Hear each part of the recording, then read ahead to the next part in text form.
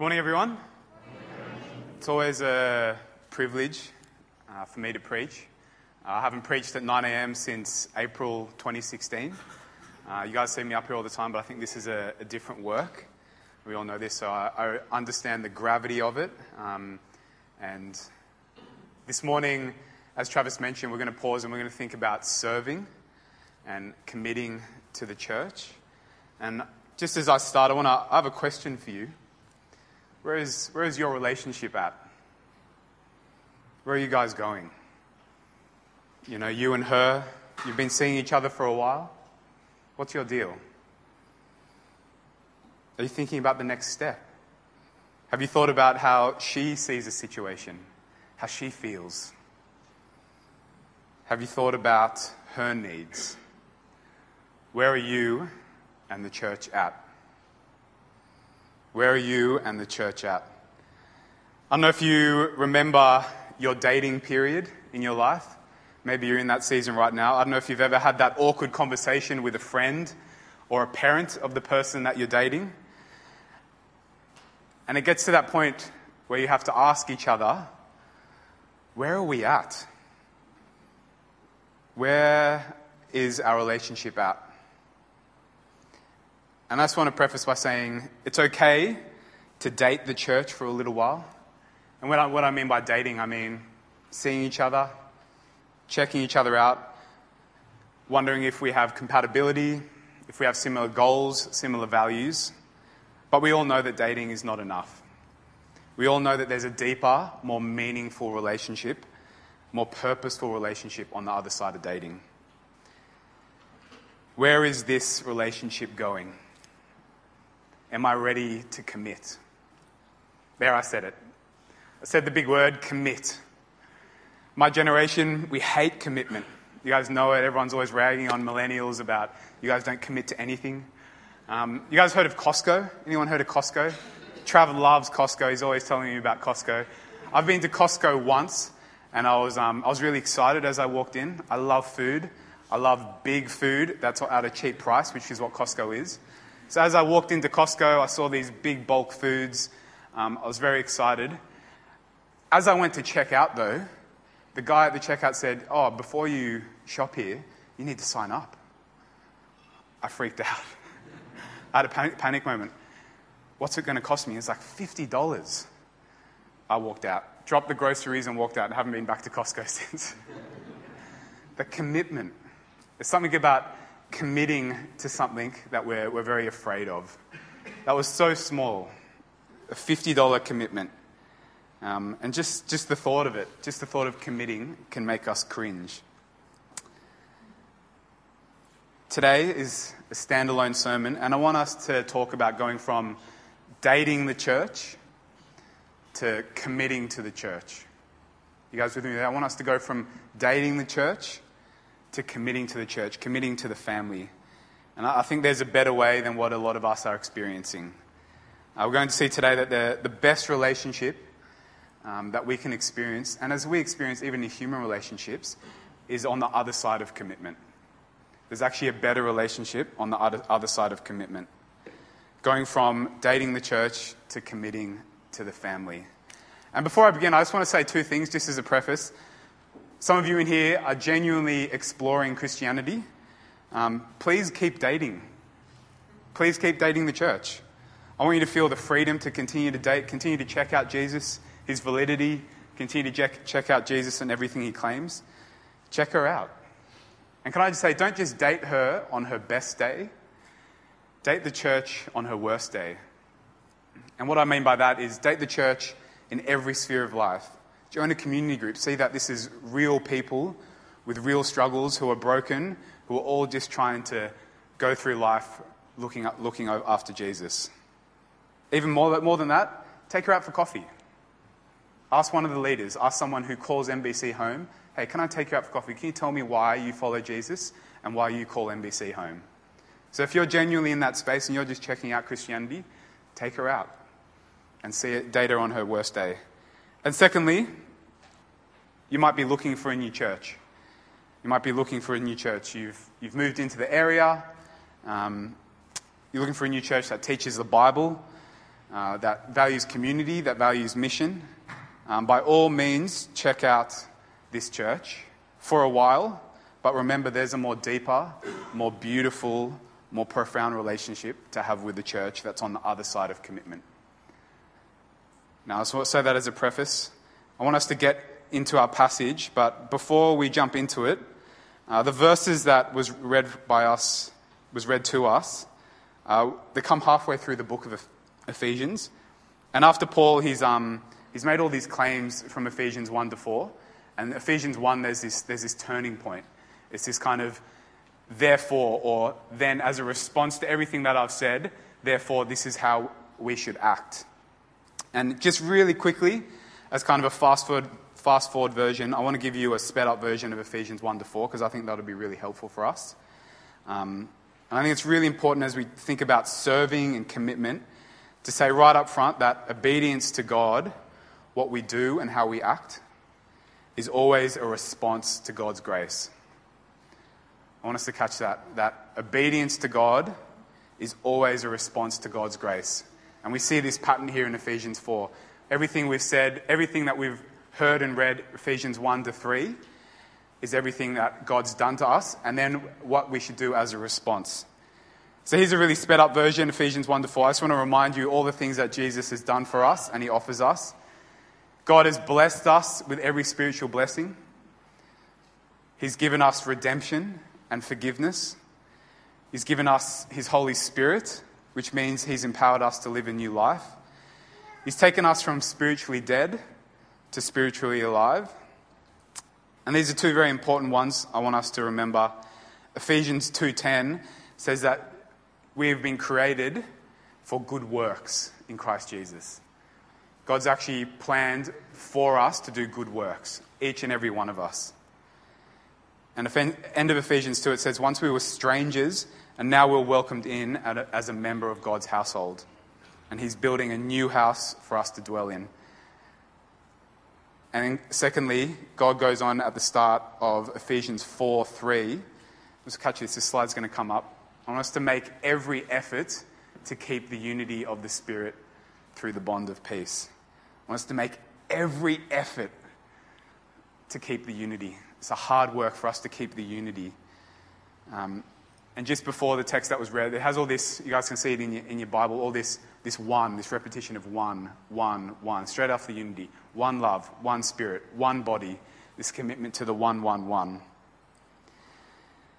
Now, if this is everything God has given us, if this is real, there's a new way to walk through life. There's a new way to relate to our brothers and sisters. There's a unity that we have to fight for. How do we do this? How do we live out this enormous calling? Paul says God's power is at work within us. That's God's power that's at work within us. Ephesians 4:7. But to each one of us grace has been given as Christ apportioned it. Christ gives us grace to live out this enormous calling. He gives out grace. So I want us that was really quick. I want us just to bundle that up. Remember, obedience to God is always a response to grace and everything he's given us. He's given us so much, called us to a lot. But as we respond, it's always off the back of grace and compelled by grace. Now let's get into the text that was read for us. I'm just going to read it again for us just so we can concrete it. Ephesians 4:11 to 16. I'd love if you read along with me. So Christ himself gave the apostles, the prophets, the evangelists, the pastors and teachers to equip his people for works of service, so that the body of Christ may be built up until we all reach unity in the faith and in the knowledge of the Son of God and become mature, attaining to the whole measure of the fullness of Christ. Then we will no longer be infants, tossed back and forth by the waves, blown here and there by every wind of teaching and by the cunning and craftiness of people in their deceitful scheming. Instead, speaking the truth in love, we will grow to become in every respect the mature body of him who is the head, that is Christ. From him the whole body, joined together and held together by every supporting ligament, grows and builds itself up in love as each part does its work. Beautiful. It's beautiful. Now, I've been talking about commitment. This is where I'm going. The sermon's just going to have two parts. Firstly, I'm just going to look at just the passage that was read for us, and I'm going to just follow the flow of the passage. That's where the power comes from. It always comes from the Word. And we're just going to be looking at the question, what does it look like for specific people to serve God's church? What does it look like for specific people to serve God's church? And then part two, I'm going to answer that question. Why commit? Why commit? So part one, what does it look like for specific people to serve? And part two, why should we commit? Let's go into it. Verse 12, that pop up on the screen, very clear purpose for our leaders. Equip his people for works of service. Another translation of that is to equip the saints. Equip the saints.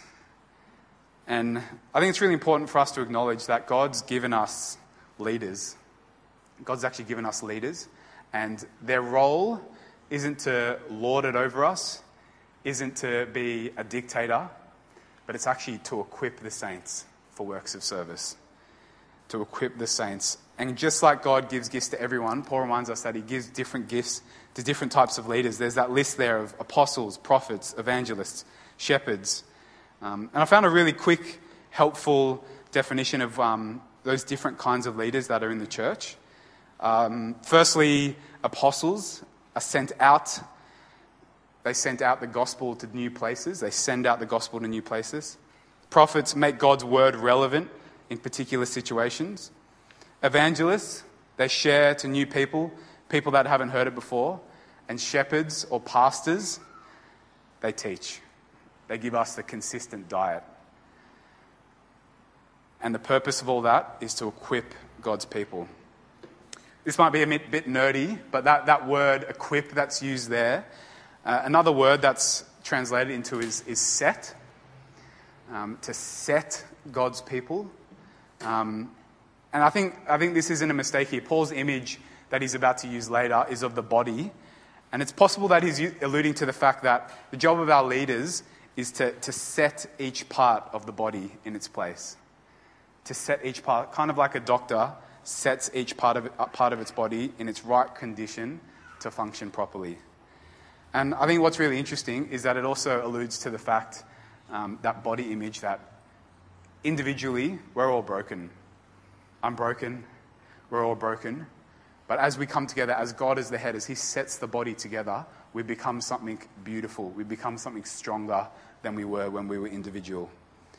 And what's really cool, it recognizes even though the leaders can oversee the process, it's actually God that makes the body. It's Christ that's the head and that God makes the body. And as much as the leaders can oversee and equip, remember that it is God that is a head. Another way I like to think of this idea is that it's like a coach or a trainer. I love playing sport. I've played sport my whole life, coached a bit of rugby. And what all a coach does really is you can correct your position.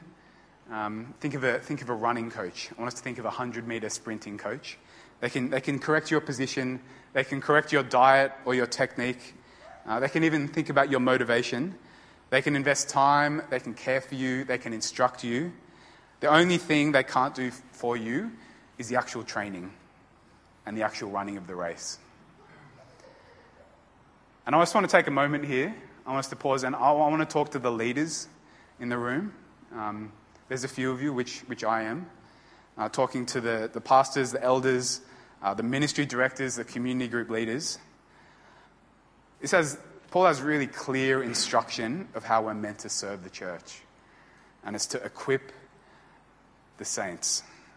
I often fall into the trap of wanting to do everything myself. I think that is human nature. Can I say to the leaders, don't fall into that trap. Don't fall into that trap.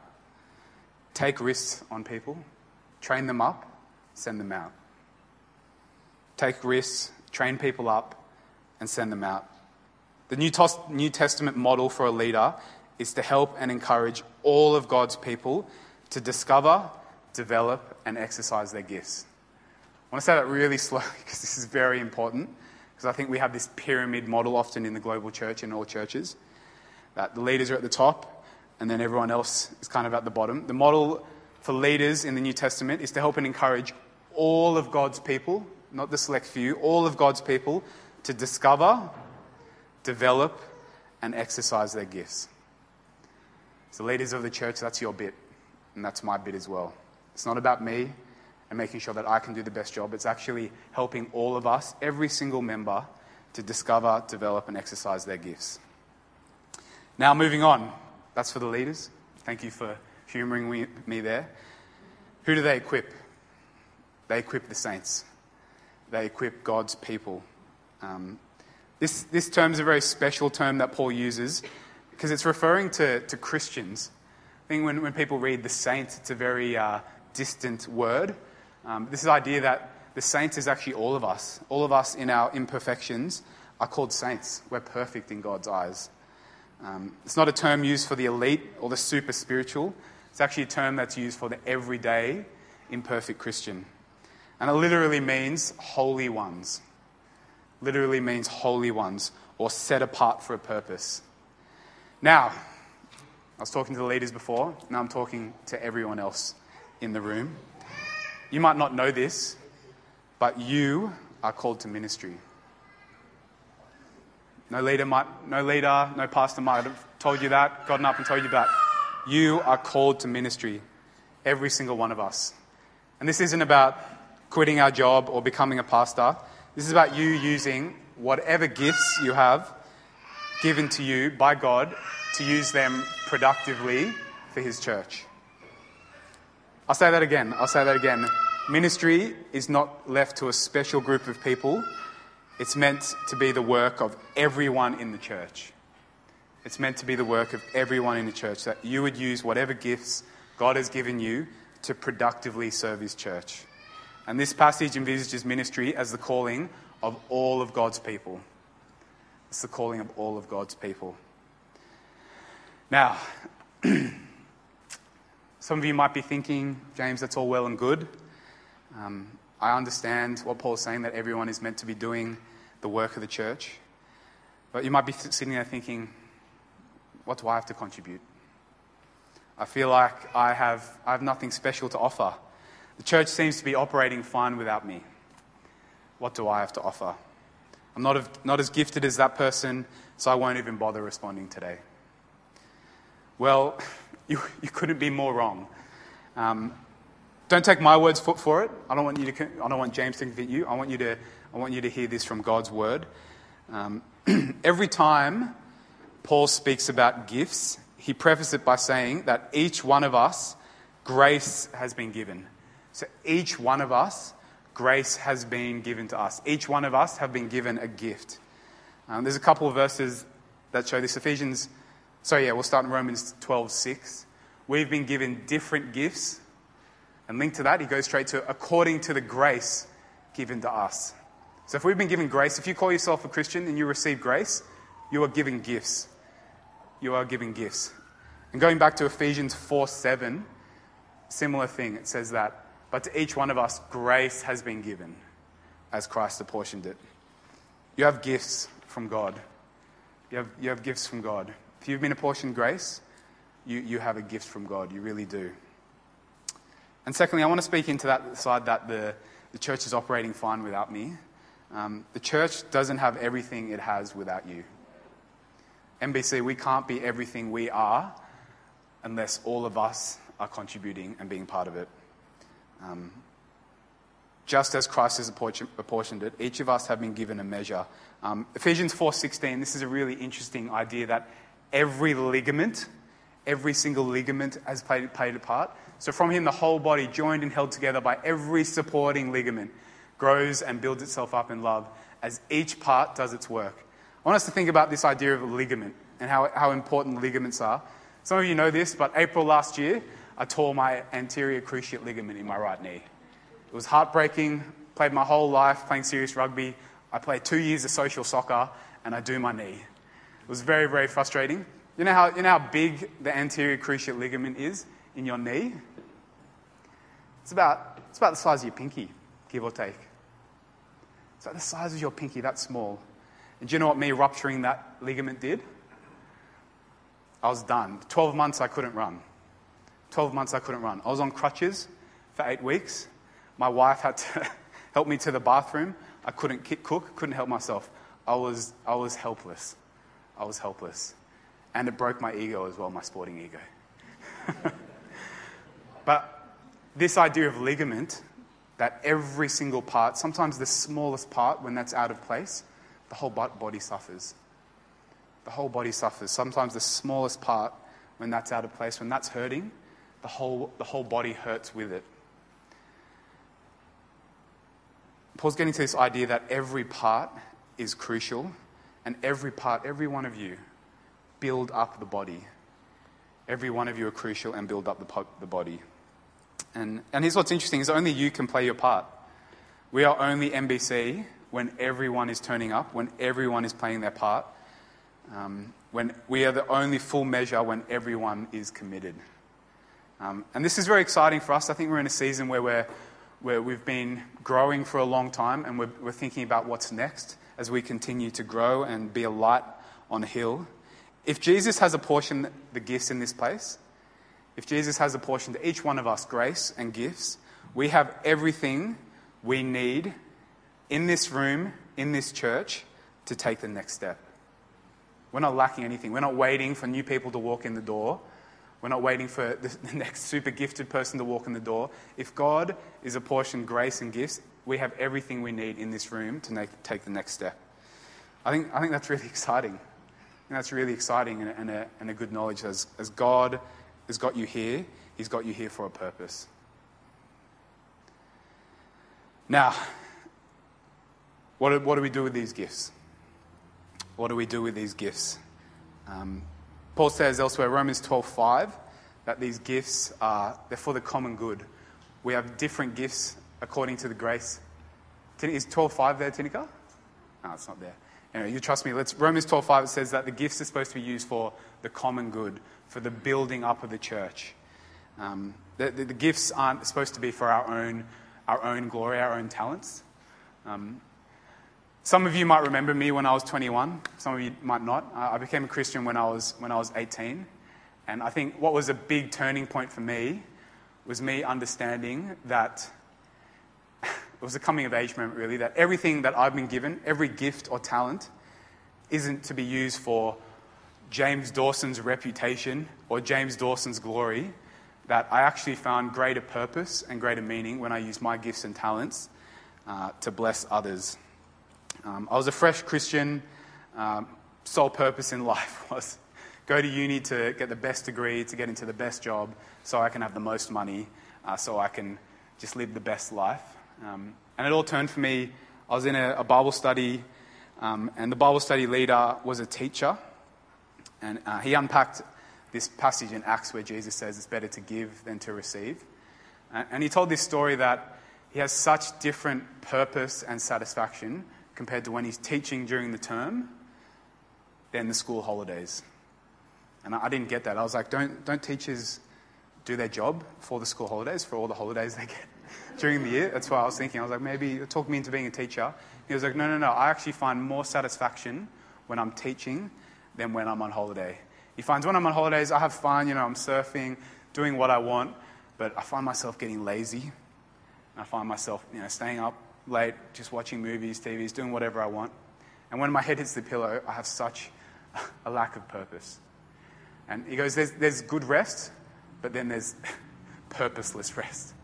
But he says, even when he's teaching, when he's pouring into the kids, when he's using his gifts and his talents to encourage and build up others, he feels so much more purpose, so much more meaning and satisfaction in life.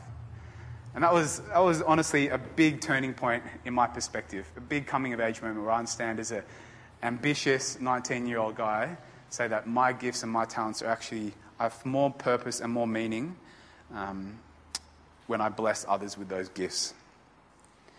And this is a really freeing moment for me. It means I don't have to invent myself or reinvent myself. It just means I have to open my eyes to the needs around me, open my eyes to the people around me, and say, who can I serve? And who can I serve? I want to say that to you as well, for us at NBC, us to open our eyes and to look around and say, who can we serve? with the grace and the gifts that God's given me, who can I serve? So that's part one. Part one, purpose for our leaders, to equip. And the purpose for all of us is to do works of service. Now part two, and this is the trickier one, is the why commit. Why commit to God's church? Why use these gifts here? Why use these gifts here? I think a big purpose of this equipping that Paul uses here is we have a goal that we're working towards. We have this really beautiful goal that he unpacks, and what it looks like when we're all working as the body and we're all committing to the same goal. Ephesians 4:13 says that until we all reach unity in the faith and in the knowledge of the Son of God and become mature, attaining to the whole measure of the fullness of Christ. I just want to leave that on the screen for a little bit. There's these really key goals: unity in the faith, knowledge of the Son of God, so knowledge of Jesus, becoming mature, and attaining to the fullness of Christ. Unity, knowledge, and fullness. Unity, knowledge, and fullness. And I'm not sure if there's much more than the deep desires of the human heart that we look around the world and we furiously desire unity. We furiously desire knowledge and enlightenment, and we desire fullness when we're together. We really do. And I want us just to imagine for a second a group of people who are one, who are unified in their cause. They're one in mind, one in spirit, all equal, and all pulling together towards the same goal. It's a beautiful picture. I want us to imagine a group that are humbly seeking deeper knowledge and love. And imagine a group of people that has grown into everything God has designed us for, into this fullness. Now, some of you have already bought into that. Some of you might not be able to buy into that. And you ask yourself, how can a church look like that? How can a community claim that where they're heading is perfect unity? How can a community claim to strive for perfect unity and knowledge and fullness? And I think there's part of us that can commit to a bigger purpose, as Paul claims here, because we know Jesus, we've seen and tasted this, because when it's actually working, if it's true, it's one of the best things to be a part of. But sometimes it isn't that. It's imperfect. And if we can't commit because of this bigger purpose, why else can we commit? Why else can we commit? Why else should we commit? Can you put yourself in this position, going back to that image of dating the church? When you were dating, I know not all of us are in that position. This was only a few years ago for me. When you were dating, what helped you get over that line to commit? Do you remember if there was a point where you were dating, you were keeping things at a distance, you were just checking the partner out? Can this work? What's the point that there's this similar theme that goes from anyone going from dating to commitment? And there's this theme that people go from dating to commitment. You know what it is? It's a response to love. Anytime we commit to something, anytime we go from dating to marriage, from dating to starting a family, it's always a response to sacrificial love. It's always a response to sacrificial love. Ephesians 5:25, and he uses this, he's talking about marriage, but he's also talking about Jesus and the church. Husbands, love your wives, just as Christ loved the church and gave himself up for her. Christ loved the church and he gave himself up for her. There's this marriage allusion here. And it goes on in verse 32 as he talks about this idea that this idea is a profound mystery. Now, marriage is a mystery. None of us figured it out. I haven't figured it out after 4 years. What he's actually talking about is Christ and the church. That Jesus gave up his life for the church. I'm going to tell you a story, and this might help you understand what I'm talking about. This is a true story. I'm going to tell you about Les Brown Jr. and his wife Helen.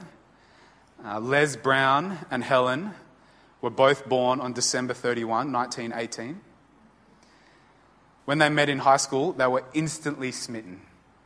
Les and Helen fell in love in high school sweethearts. Now, the problem was that Les came from money and Helen did not.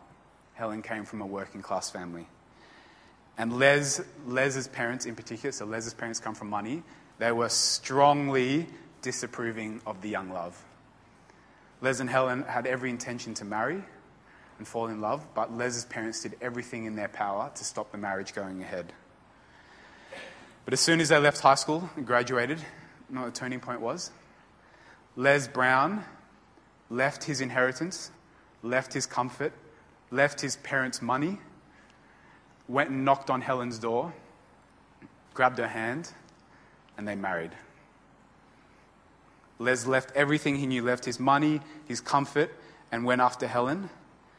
Both left their house at 18. At great personal risk, Les pursues Helen. You know how long they were married for? 75 years. Beautiful.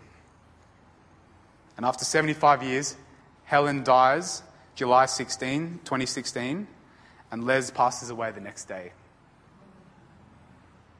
Les leaves his comfort and his inheritance at great personal cost, and he pursues Helen, 18 years old, and Helen says, I know this will cost me a lot, I know what's at stake, but I'll commit. I'll commit. Committing isn't a blind step of faith. It's a response to sacrificial love. It's a response to sacrificial love. In the same way, Helen saw that Les was giving up a lot. She says, I'm in. 75 years of marriage. It's beautiful. Now let me tell you about another marriage story. Jesus shows up on our doorstep, leaving behind his inheritance, his comfort, his perfect home, and he shows up on our doorstep. And instead of responding in love, we actually reject him. And worse than rejecting him, we publicly ridicule him. And the ultimate act of shame, we murder him. And yet still, after we've murdered him, he rises from the dead. He comes back to us, back to our front door, and still offers us his love. He offers us perfect relationship. He offers us all of his inheritance in the same way Les does. And he asks us, will you commit to me? And this story of Jesus, this love story, is the reason I know that Christianity isn't man-made. The reason I know that Christianity isn't this made-up story, because it's too ridiculous. It's too ridiculous even for Hollywood. If this Hollywood scriptwriter came up in one of the boardrooms and say, here's this idea of this man, that leaves his inheritance, the woman rejects her, then he gets murdered, comes back to life, goes back to her, and still offers the same thing. It's forgiveness that's outside the comprehension of human understanding. It's this beautiful sacrificial love. Commitment isn't a blind step of faith, it's a response to sacrificial love. And some of you I know you feel like you've been burnt by commitment, even burnt sometimes by committing and serving the church. This has been a good reminder for me, just in my few years as I've poured into the church.